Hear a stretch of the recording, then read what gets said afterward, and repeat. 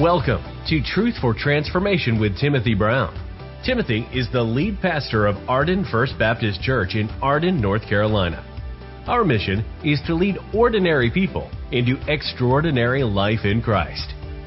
We pray that today's message inspires you to live an extraordinary life in Jesus Christ. Check out our website for more inspiring resources, ardenfbc.com. Now, here's today's message from Pastor Timothy Brown. Good morning, church.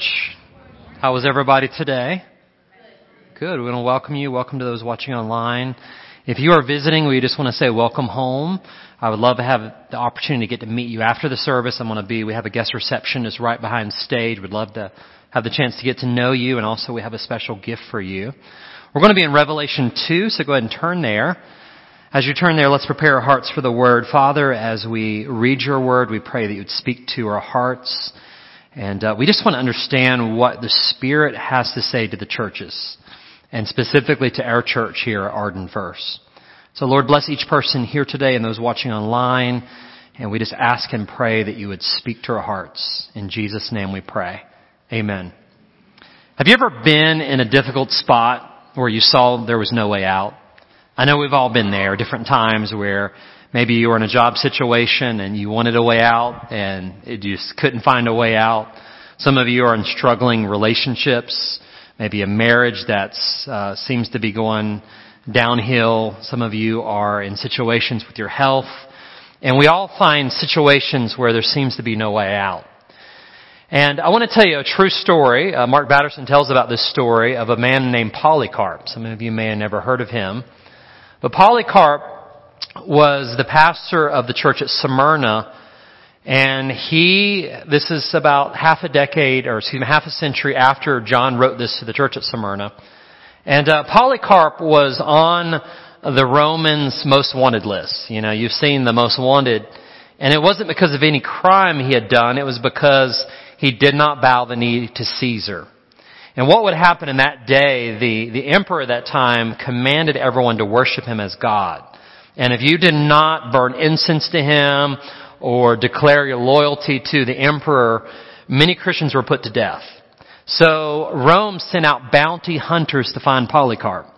And when they found Polycarp, he treated them so differently they didn't expect. He invited them in for a meal. He fed them, and he had just one request. He said, if you will grant me the pleasure to have 1 hour of prayer, then I'll go with you back to Rome to the Colosseum.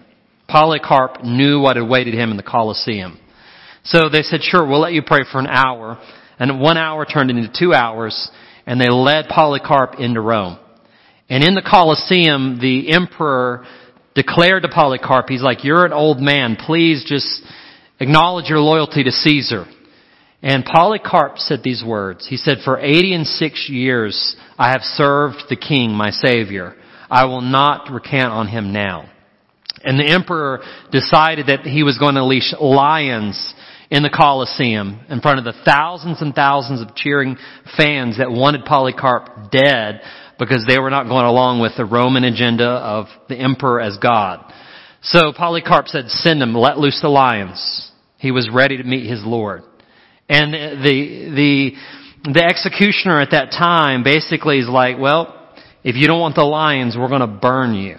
So what they did is they decided they were going to nail his hands to the wooden stake, and they surrounded him with flammable material. And he said, you don't need to nail me. I'm ready. So they lit it on fire. And according to eyewitnesses that were there in that Colosseum, they actually have about this story about his martyrdom, not too many years after this, the story, they said he would not be burned up. It was almost like Shadrach, Meshach, and Abednego. They said he just was not be consumed. And they said instead of burning flesh in the Colosseum, it smelled like baked bread. The aroma filled the room. So the executioner was really upset. So he grabbed a dagger and stabbed Polycarp, and he bled out, and he died. And his testimony rang out to all those people that he would not bow the knee to Caesar because he only would bow before Christ. And what's interesting, as we talk about the church at Smyrna, Polycarp probably heard these words of John.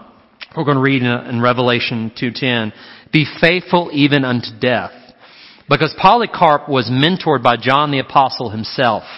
And even though he wasn't the pastor at the time, most likely that John wrote this, John mentored him, and he gave him the words that Christ had given him to be faithful unto death. So the word Smyrna literally means myrrh. And we're going to talk about what myrrh represents in the Bible. But we do know that myrrh was used to anoint dead bodies. We do know that myrrh has a significant place in Scripture. So what we're going to see is a church that is being crushed under persecution. So I've entitled this message, How to Stay Faithful to Jesus Even When Your World's Falling Apart. So let's read in Revelation 2. And again, welcome to everyone and those watching online. Revelation 2, we're going to be reading verses 8 through 11. It says, And to the angel of the church in Smyrna write, These things says the first and the last, who was dead and came to life. I know your works, your tribulation, and poverty, but you are rich.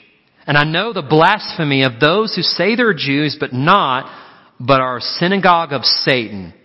Do not fear any of those things which you're about to suffer. Indeed, the devil is about to throw some of you into prison that you may be tested, and you will have tribulation 10 days. Be faithful unto death, and I will give you the crown of life. He who has an ear to hear, let him hear what the Spirit says to the churches. He who overcomes shall not be hurt by the second death. So today I want to give you 4 actions of the overcomer, 4 things to do that if you feel like you're being pressured, if you feel like you're in a no-win situation, and even worse, if you feel like your life is in danger, just like this church at Smyrna felt, these are 4 actions of the overcomer. The first action is this. Remember that you are following the one who defeated death and made the way for life. So when we read verse 8, it says, To the angel in the church at Smyrna write, These things, says the first and the last, who was dead and who came to life. So we see that Jesus is the first and He's the last. We see that Jesus is the creator of all things. John, who penned this book Revelation, in the Gospel of John, writes this. He says in John 1:3, All things were made through Him, and without Him was not anything made that was made. In other words, Jesus is eternal and divine. He's God the Son. He's the eternal Son of God. And before He made His debut on earth, taking on a human body and being called Jesus, He pre-existed as the eternal Son. In verse 10 of John 1, He says, He was in the world, talking about Jesus, and the world was made through Him, and the world received Him not. So in other words, the Creator was rejected by the creation. Now think about that. If you made the world, you're the Creator, you step into creation, and creation as a whole rejected you. That's what happened to Jesus by many on His first arrival. And the author of Hebrews says it like this in Hebrews chapter 1, verse 2. It says, But in these last days, He has spoken to us by His Son, whom He appointed heir of all things, and through whom He made the universe. So I want you to think about that. Jesus is the first. He's the Creator. As I mentioned a few weeks ago, He's the only person ever born that was older than His parents, because He lived forever in eternity as the Son of God. But He's not only the Creator, it says He's the first and He's the last. He's the one that's going to take you from start to finish. He's the sustainer. If you read on in the book of Hebrews, it says the Son is the radiance of God's glory. So think about that. He's the radiance of God's glory. In other words, whatever you can know about the Father, Jesus shows you. He's the Son. He's the reflection. He's the exact image of the invisible God. And it says He sustains all things by His powerful word. In other words, He is not just the Creator, but He's the sustainer. And you're like, well, what does that have to do with me? If He only created you but didn't sustain you, many of you would not be alive today. Because Satan's goal is to steal, kill, and destroy. Jesus' mission is to give you life and it more abundantly. So here's the idea. He's holding your life together. If it wasn't for Jesus being the first and the last, being the Creator and the sustainer, your world will be falling apart right now. And for those of you who feel like your world's falling apart, let me give you what Paul says to the church in Colossians 1:17. He existed before all things, and He holds all creation together. Aren't you glad that you serve the one who's there? So remember that you're following Jesus. He defeated death. He defeated the grave, and He's helping hold it all together for you today. Amen. And Jesus reveals Himself as the one that was dead and came back to life again. And you're like, we know that. That's Gospel 101. But something you need to know about Smyrna is that when you study Smyrna's history, it actually died around 600 BC. In ancient times, there were often wars and people would pillage cities. And Smyrna basically was decimated around 600 BC, but something miraculously happened. In the year around 290 BC, Smyrna was restored. So Jesus is giving something they could relate to. He's like, listen, your city was in ruins for 310 years. It got restored. It came back to life. I'm the one who died, and I'm the one who gives life. So here's something you can relate to. You don't have to fear death. You don't have to fear dying, because you're following in the footsteps of the one who holds life and death in His hands. We mentioned a few weeks ago, He has the keys of life and death. He has the keys of all that you can think about in life. He is the ruler of it all. So in this day and time, many of us, if you're over the age of 40, we start to hit a reality. What happens over the age of 40? Your body no longer looks like it did when it did 20, right? And we start to put on weight. We start to get wrinkles. We start to have more doctor's appointments. And we get weird tests, I hear. I haven't got it yet, but when you're 50, you have to have certain tests that you take. Colonoscopies and all this weird stuff going on, right? And it gets weird. So your 20-year-old, you don't have to worry about it right now. But here's the reality. We're not in a state of just simple decay. That's temporarily, okay? Jesus is making us look forward to the future. Don't think about just 100 years here. Think about forever over there with Him. He is preparing a place for you as we speak. And one day when you get to see Him face to face, after the rapture, after the resurrection, all this that takes place, He has a glorified body waiting for you. And the beautiful thing about your glorified body, are you ready for it? You don't gain too much weight. You don't get wrinkly. You don't get old. You don't lose energy. He has a perfect version of you that lasts forever. So, if you're over 40, don't despair. He's the first and the last. He's got a plan. And everyone over 40 said, amen. All right.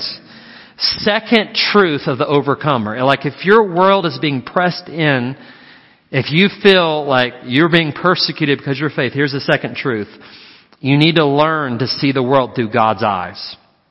Learn to see the world through God's eyes. How many of you have ever heard of Black Bart? Anybody ever heard of Black Bart? If you ever seen the movie, The Christmas Story, it talks about Black Bart. Who is Black Bart? Black Bart was a famous stagecoach robber. He pillaged Western Union or Western Fargo stagecoaches. And for many years, he robbed different ones. He went all the way from New York to San Francisco robbing these stagecoaches. And what's interesting about Black Bart is that no one ever saw his face. And because he had a hood. And you know what? What happened with him is he was able to rob these stagecoaches without even using a gun. You know why? Because people feared him. People feared him. If you look back in verse 9, Jesus says, I know your works. I know your tribulation. I know your poverty. It's so easy to enter into a time of fear, but when you know that you don't have to fear because God knows, doesn't that set you free? Doesn't that bring encouragement? I know your works. I know what you've been through. It reminds me of the story. Many of us have sung this song so many times, It Is Well With My Soul. How many of you have ever sung that song? If you've been in church any length of time or a funeral, whatever, we sing that song. But that song was written by Horatio Spafford. And Horatio Spafford was this wealthy businessman in Chicago. And what happened when the Great Chicago Fires broke out, he lost a lot of his real estate holdings. And his wealth went way down. So he decided to take a trip to Europe. And he was going to help a pastor and evangelist there. And he was going to send his wife and daughters on ahead via boat. And he said, I'm going to finish a few business dealings. Go on ahead. I'll meet you there, and we're going to help with this crusade in Europe. And what happened on the way, tragedy struck. His wife sent him back a message, saved alone. And what had happened is his daughters had drowned at sea due to an unfortunate accident. And Horatio was just heartbroken, and he went to go get his wife, try to put the pieces back together again. And as they went on boat back to the spot where his daughters drowned at sea, he wrote these words. And these are the words we sing. These are the words that we think about. But he wrote these words at the exact spot where they perished. He said, when peace like a river attendeth my way, when sorrows like sea billows roll, whatever my lot that has taught me to say, it is well with my soul. Now, how could he write such words? How could he write such words? When we look at Revelation, Jesus' message to the church is, I know your works. Jesus knows. Everything that you've done in His name, He knows. And He says, I know your tribulation. Every trial you've been through. Think about Horatio Spafford. His daughter's dying. That's the worst thing. The real estate holdings meant nothing in comparison to his daughter's death. But he said, Jesus says, I know your tribulation. Did you know that it's so intriguing? Sometimes we don't think that anyone sees the tears that we cry. Did you know there's a verse in the Psalms where the psalmist says it like this? He says, you keep track of all of my sorrows. You have collected all my tears in your bottle. You have recorded each one in your book. So the next night that you're weeping and you're crying and you feel like nobody understands, the next time you feel like no one feels your pain, I want you to know that Jesus knows. He collects every tear in His bottle.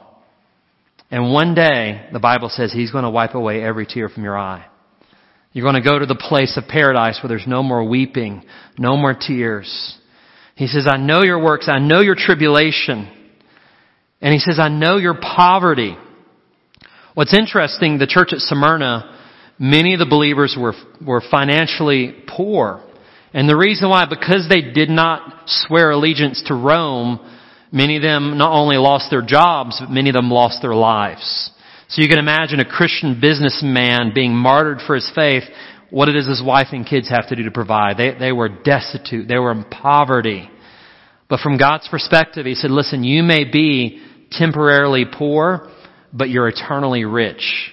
You may not have a lot of finances right now, but I want to remind you that you're in Christ, that you actually have it all.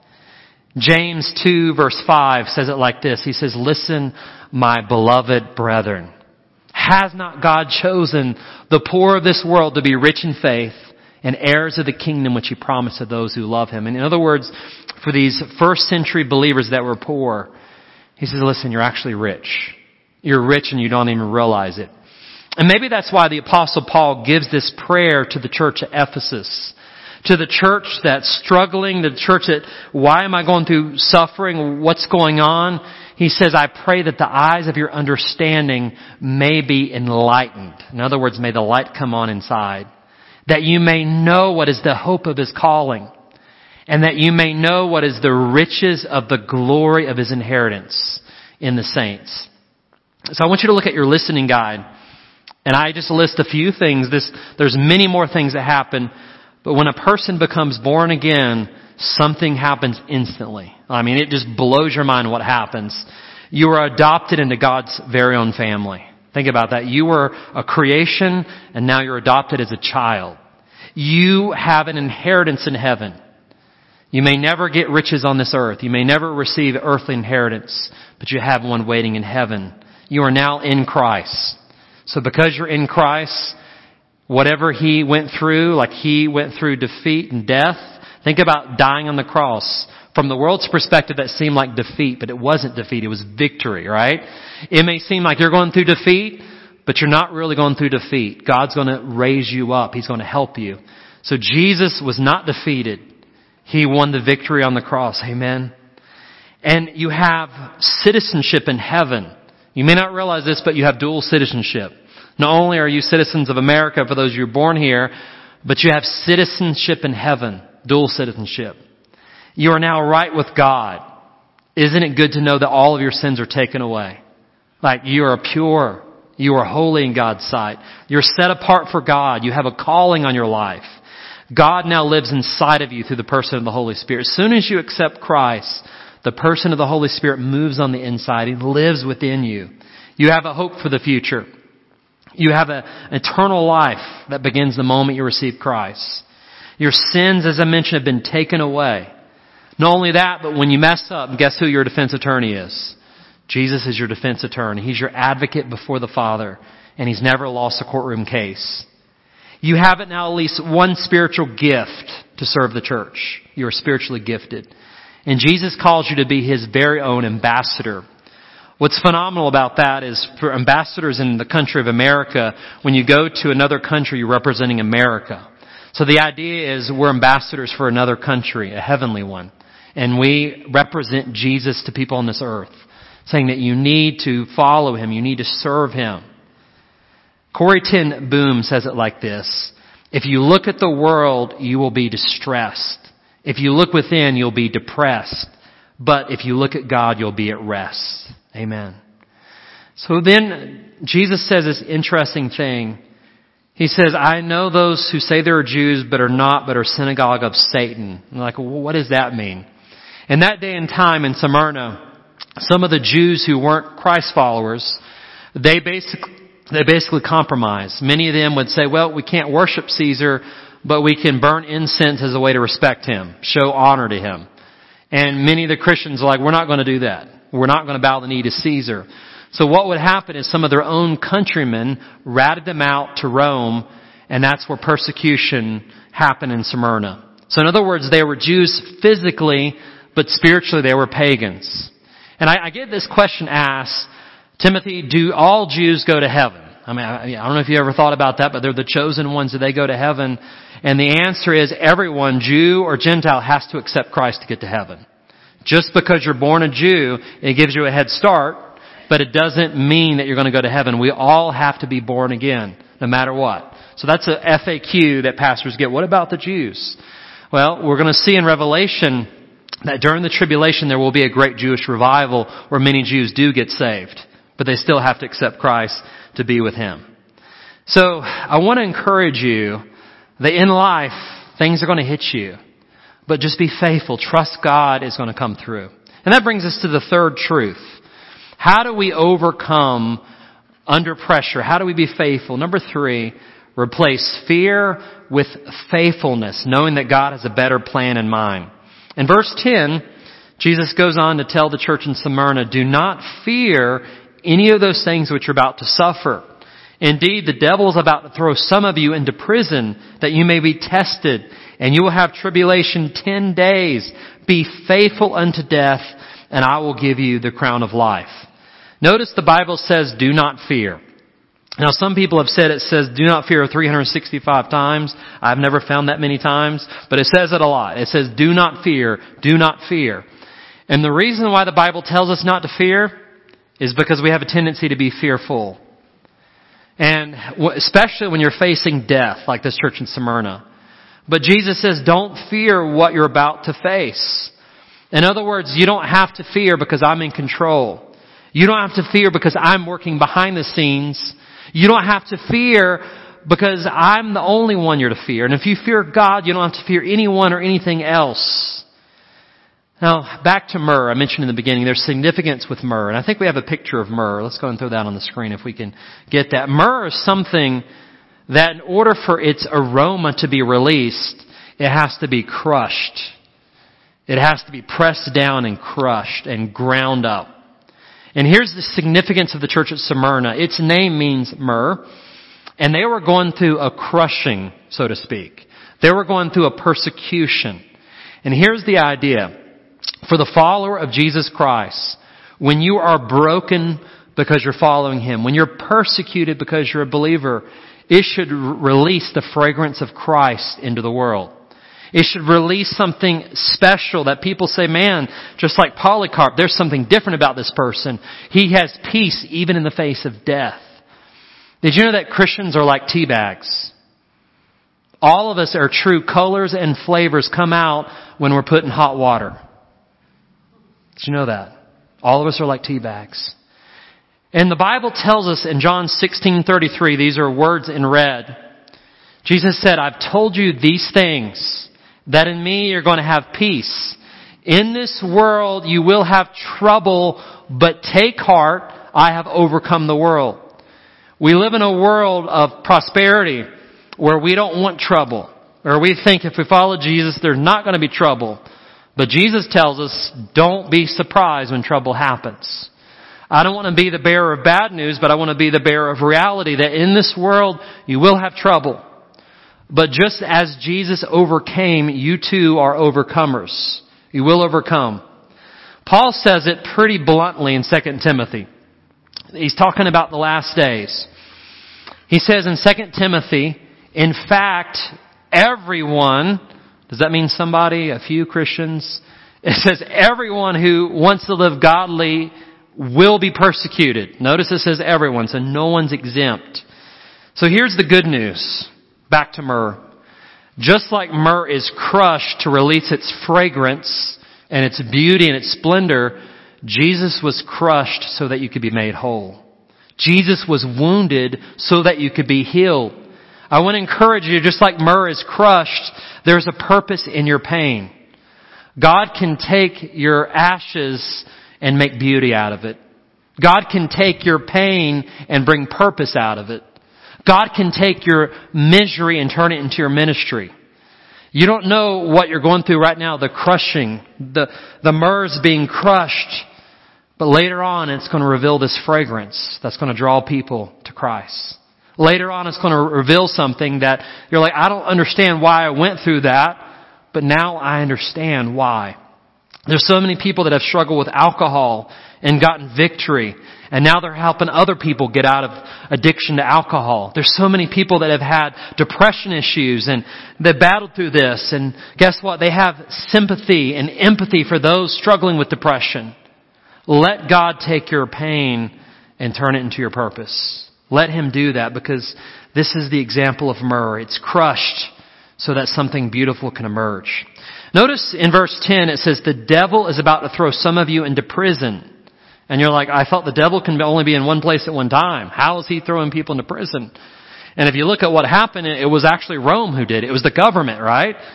And what we can see is any time groups of people, whether political or government or whatever it may be, any groups of people that oppose the gospel and go against the purposes of Christ, guess who's behind the scenes motivating it? It's Satan, right? It's not literally Satan himself locking people up. It's his fallen spirits influencing people without them sometimes even knowing it. And that's why the Bible tells us to pray for elected officials. Because we want them to be influenced by the Holy Spirit, right? Not the spirit of this world.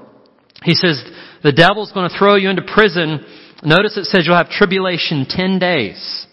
What does 10 days mean?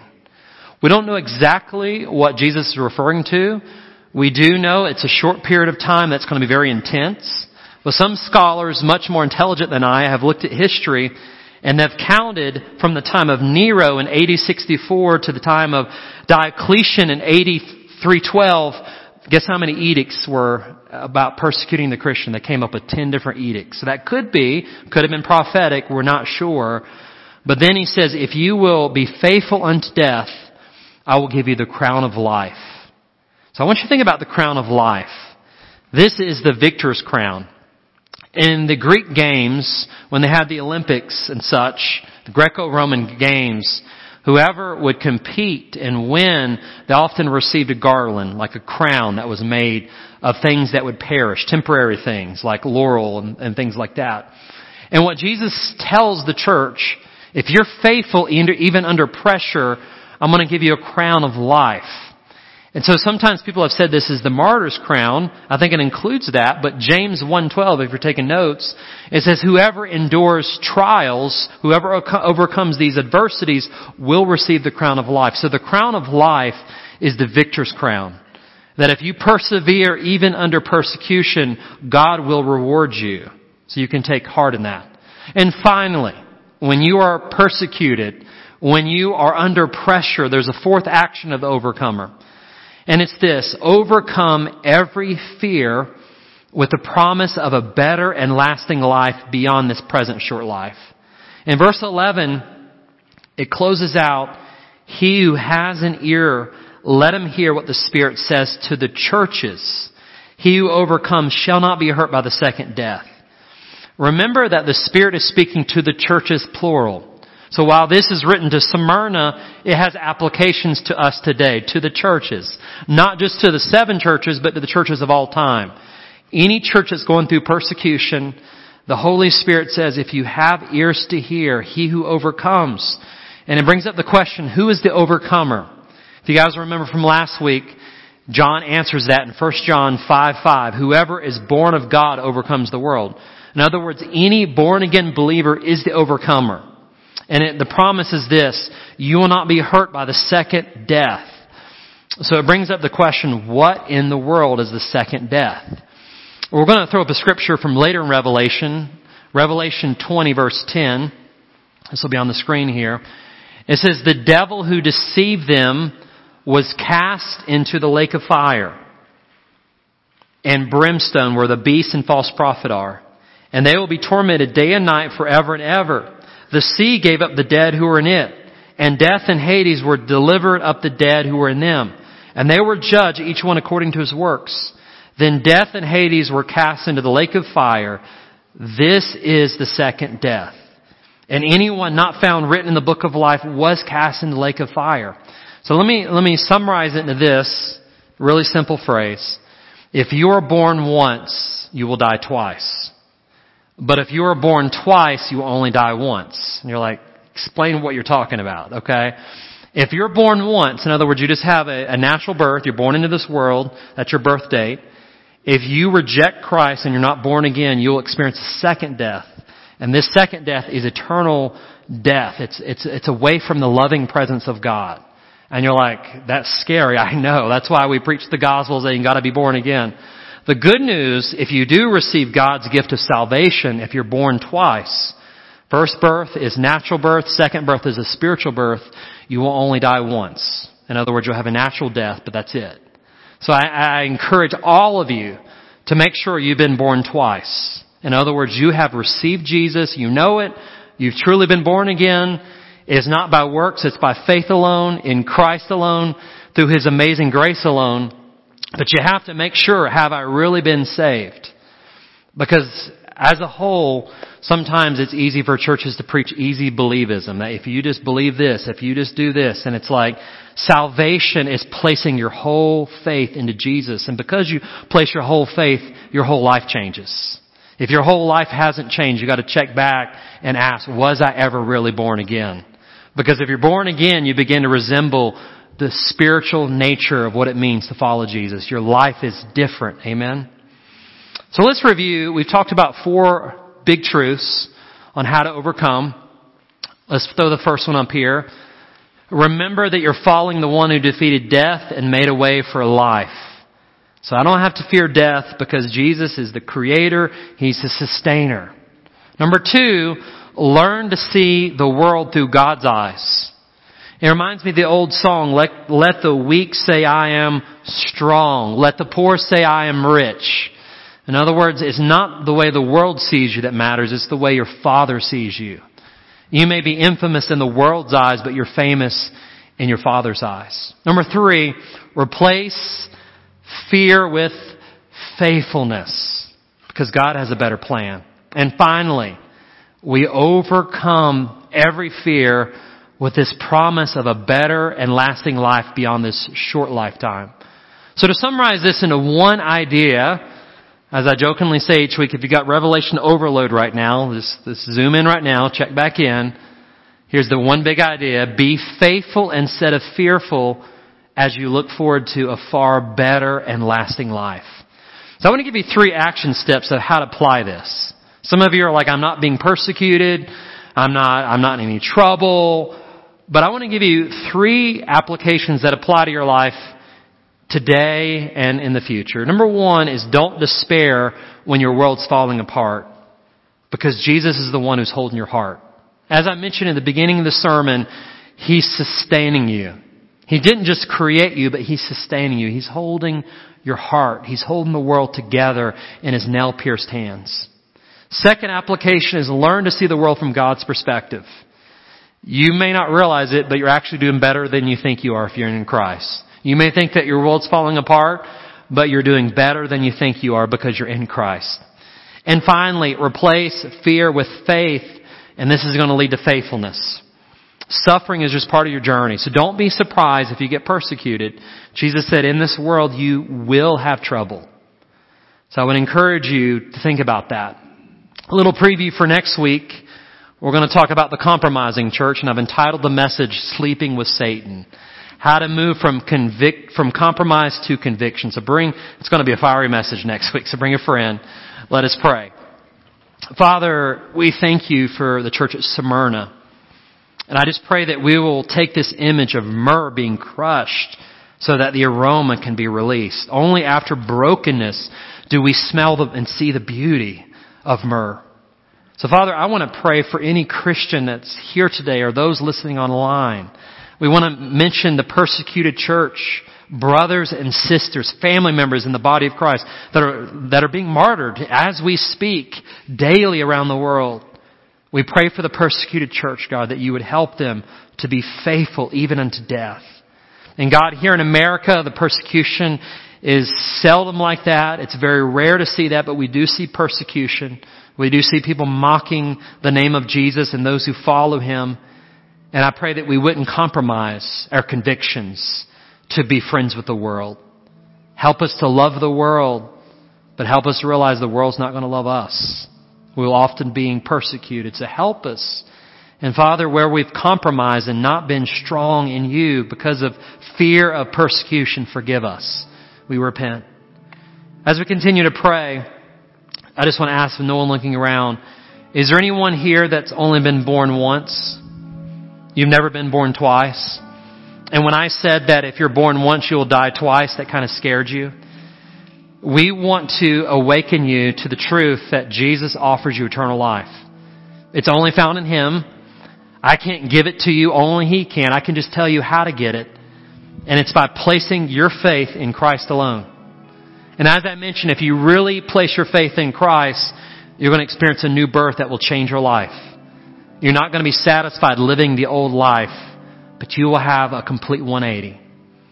Is there anyone that would say, Timothy, today I need to be born twice. I need to be born again. Just raise your hand. I want to pray for you. If you're on the line, please message us. Anyone at all.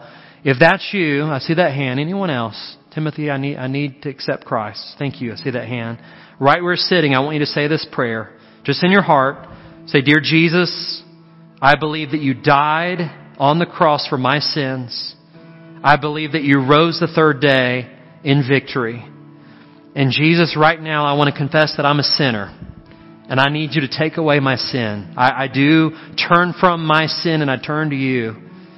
And right now, Jesus, I invite you into my life to be my Lord, to be my Savior. And from this day forward, I choose to follow you. No one looking around, how many of you prayed that prayer? Anyone pray that prayer? Thank you. I see that hand. Thank you. Anyone else pray that prayer? Father, we thank you that there are angels rejoicing in the presence of God when someone is born again. We rejoice. And Father, help us to be faithful even under pressure. In Jesus' name we pray. And all God's children said, Amen.